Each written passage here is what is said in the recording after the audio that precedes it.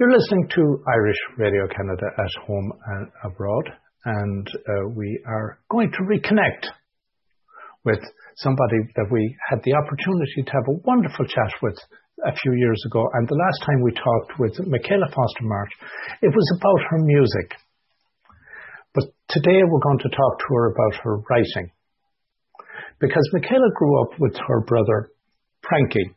And they grew up as twins in Glasgow in Scotland in the 60s. They were born, despite being twins, they were born weeks apart. Michaela was white, Frankie was black.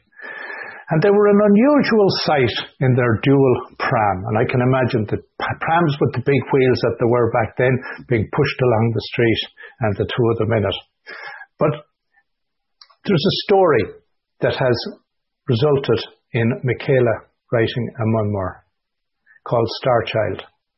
And I'm not going to steal Michaela's thunder, but Michaela, thanks a million for coming along for a chat. And I can only say when I read through what this story is about, it is so moving and so wonderful. Tell us a little about Frankie. Oh, thanks, Austin. Thanks for having me on the show again. It's a pleasure. Nice to connect with you once again. The memoir, it's a very candid memoir, I guess, about growing up with a black adopted brother who was my twin we called each other twins, and we, as you just said, were pushed around Glasgow in the late 60s in a twin pram, which, I mean, transracial adoption was literally unheard of in those days. So it was a very unusual sight. There was a lot of curiosity about it. At that point, I don't think my family felt any racial tension. It was mainly just a curiosity. But I should probably point out that my parents didn't set out to adopt a black child. They'd actually set out to adopt a hard-to-place child, meaning a child who perhaps had a disability or maybe was an older child, because at that time, adoption was often cloaked in secrecy and people were often looking for babies. So older children were often left behind, and also children with disabilities. So my parents had basically just said they would accept a hard-to-place child. And then the adoption agency came and said, would you consider a black child? Because he's very hard to place, and he was now 13 months old, and it didn't look like he was going to be adopted. And my parents basically said, we don't care about the colour of the child's skin at all, as long as we feel we bond with the child. But if you put yourself back to that time, that was at the height of the civil rights movement in America. And Martin Luther King had just been assassinated the year that my family adopted Frankie. And I would just to say this to people, and it was quite brave of my parents to take that anti-racism stand at that time. And of course now, what's happening, it's mirroring what happened then. And so people are beginning to realise, that the challenges and what they had actually done at that point. But I can't imagine my life not having had Frankie as my brother. It's just, he has shaped my life, and his death has shaped my life. Obviously, Frankie died very tragically in a house fire at the age of 27. And it was the saddest day of my life. But, he's the reason that I ended up in a recording studio. He's the reason I ended up writing. He's the reason I ended up starting the Starchild charity. Finding his family in Uganda, just a miraculous story of 18 years after his death, being able to find that family. Take some steps back, because we don't want to miss out on some important facts and details here. First of all, Frankie arrives at 13 months, growing up, and, we all have these preconceived notions, but Frankie, when he would have opened his mouth as he got older, would have had a lovely, rich Scottish accent. Absolutely. Yeah. That would have caused some heads to turn at times. It certainly did. And as we got older, we would still say to people, people thought we were dating, and we would still say, no, we're twins. And people would laugh and be like, what on earth, we carried that on all through our life. And of course, he had this Scottish accent, and people would look at us like, are they really? Like, what's the story here, But it was good fun. He was a character. He was so charismatic and very handsome, and didn't have a chip on his shoulder at all, which was great, and it really helped to get him through any racial tension that was out there. So you mentioned that he was your inspiration to go into the studio, but before you ever went to the studio, you would have had to have had a voice. And the question I want to go to is, did Frankie have a voice? Did you sing together?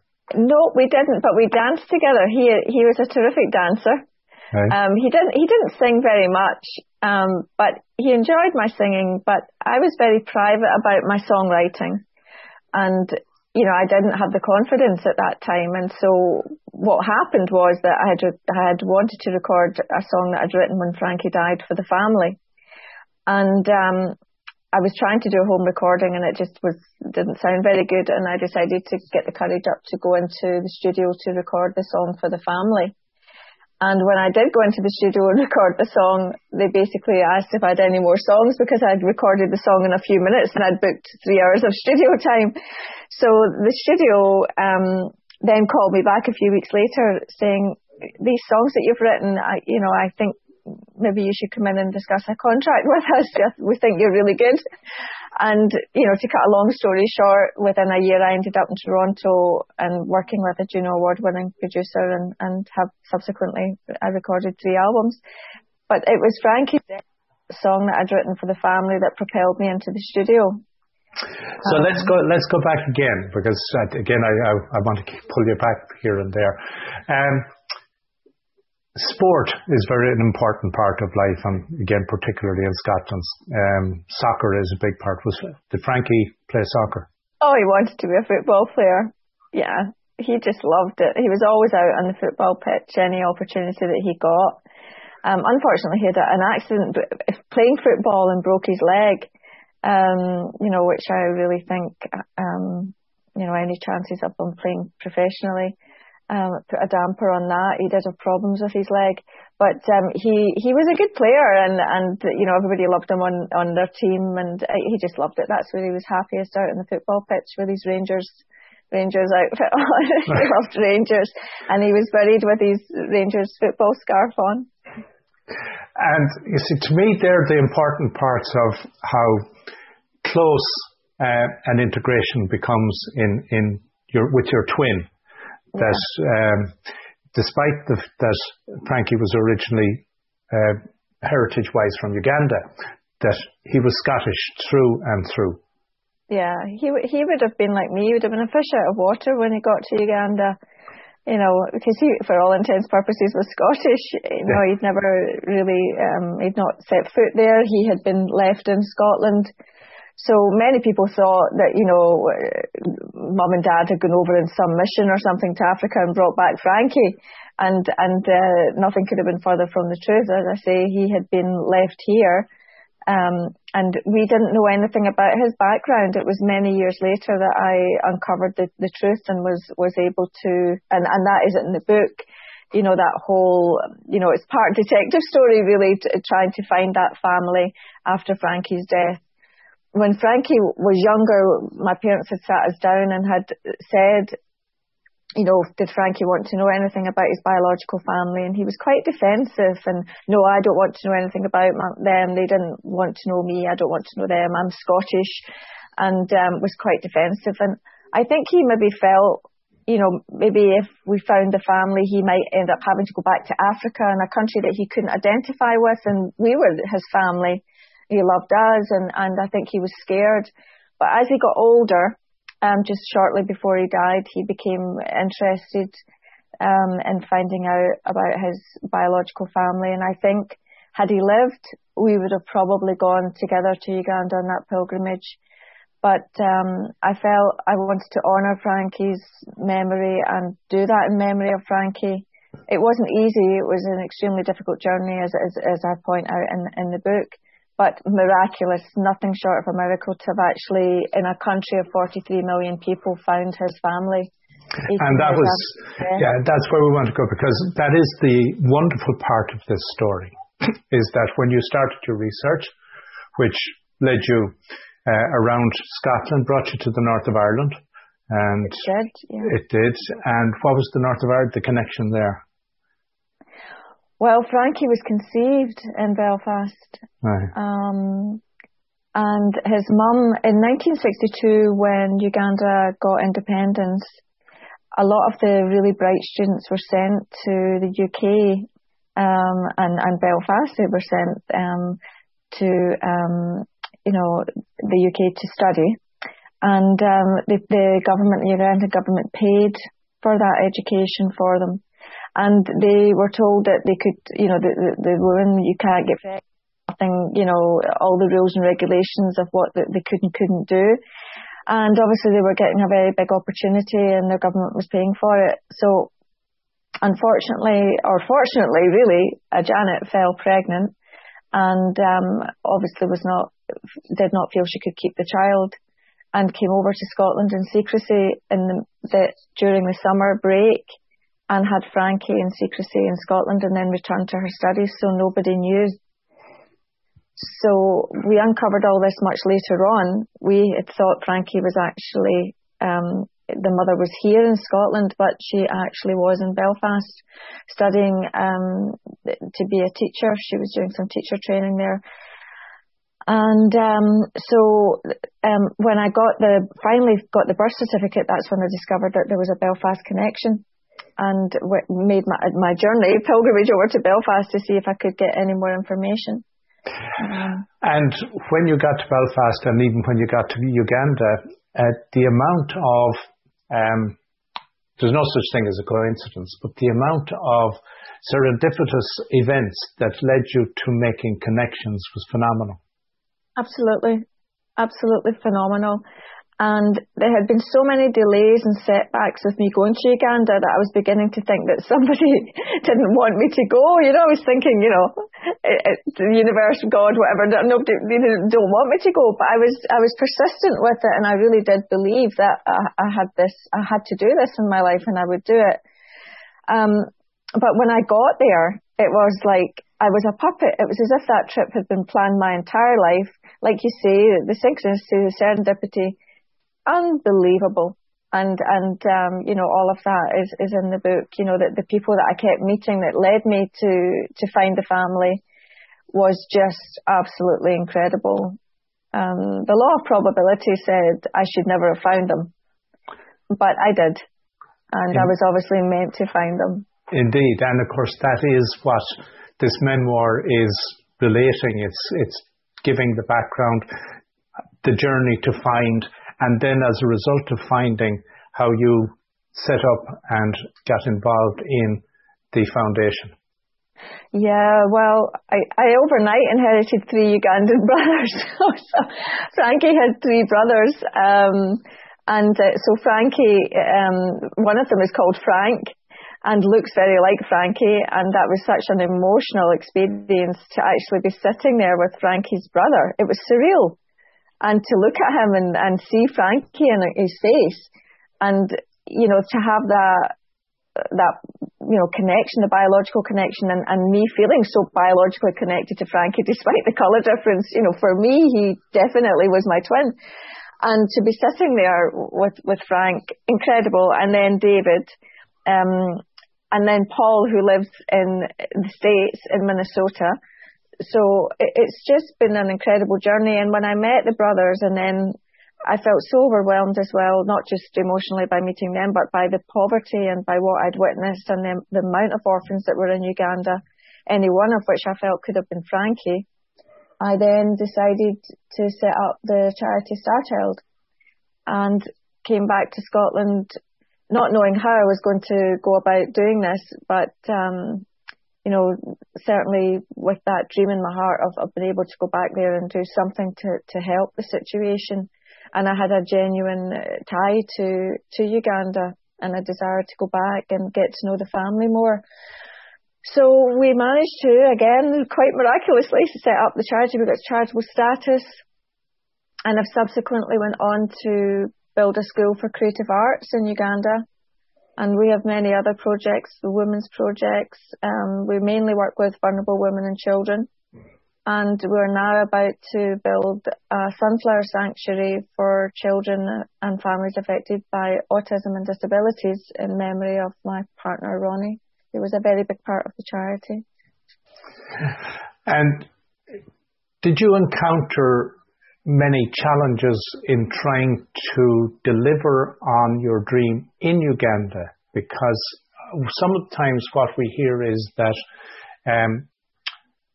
efforts to work within a different country can often be hampered by either the establishment in the country or a variety of other things.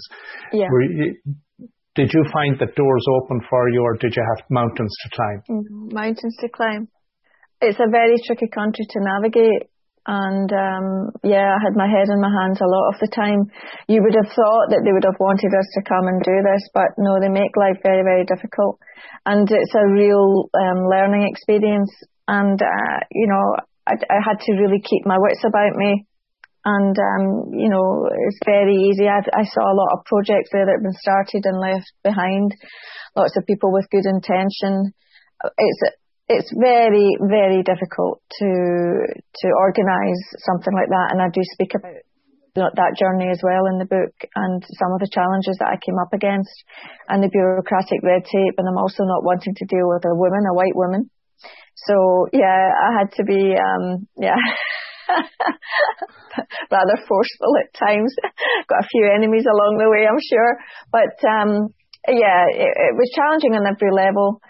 We were given quotes of £100,000 to build a school that we built for £16,000.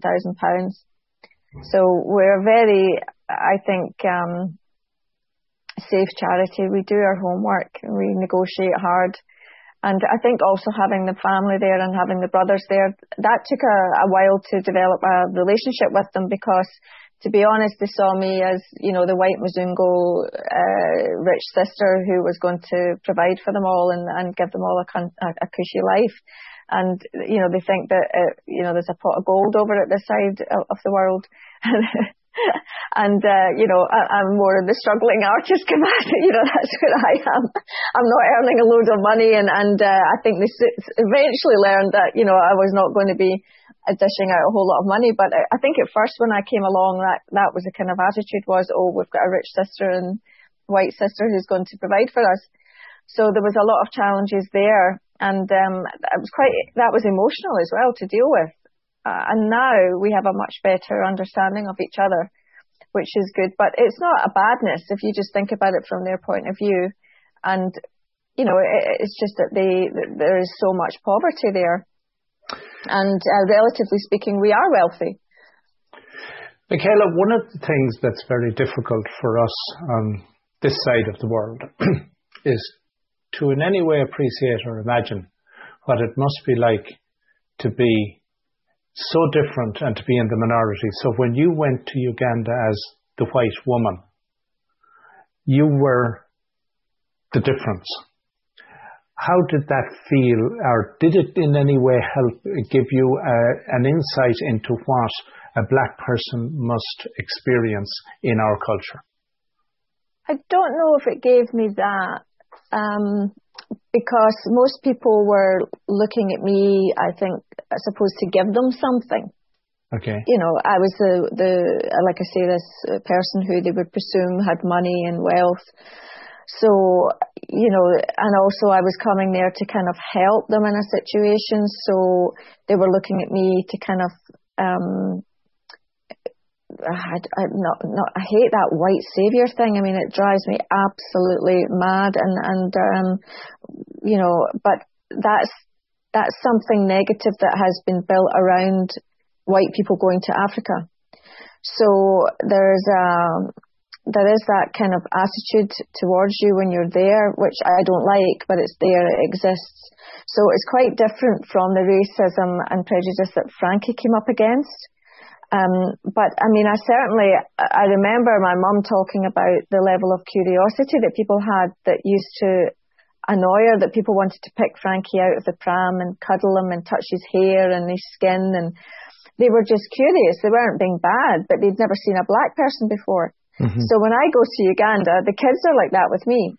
They all want to touch me. They want to brush my hair. They want to stroke my skin. They try and rub my freckles off. They put their finger in their mouth and then they, try and rub my freckles because they've never seen freckles before and they don't understand them. And my hair is really soft. Theirs is wiry.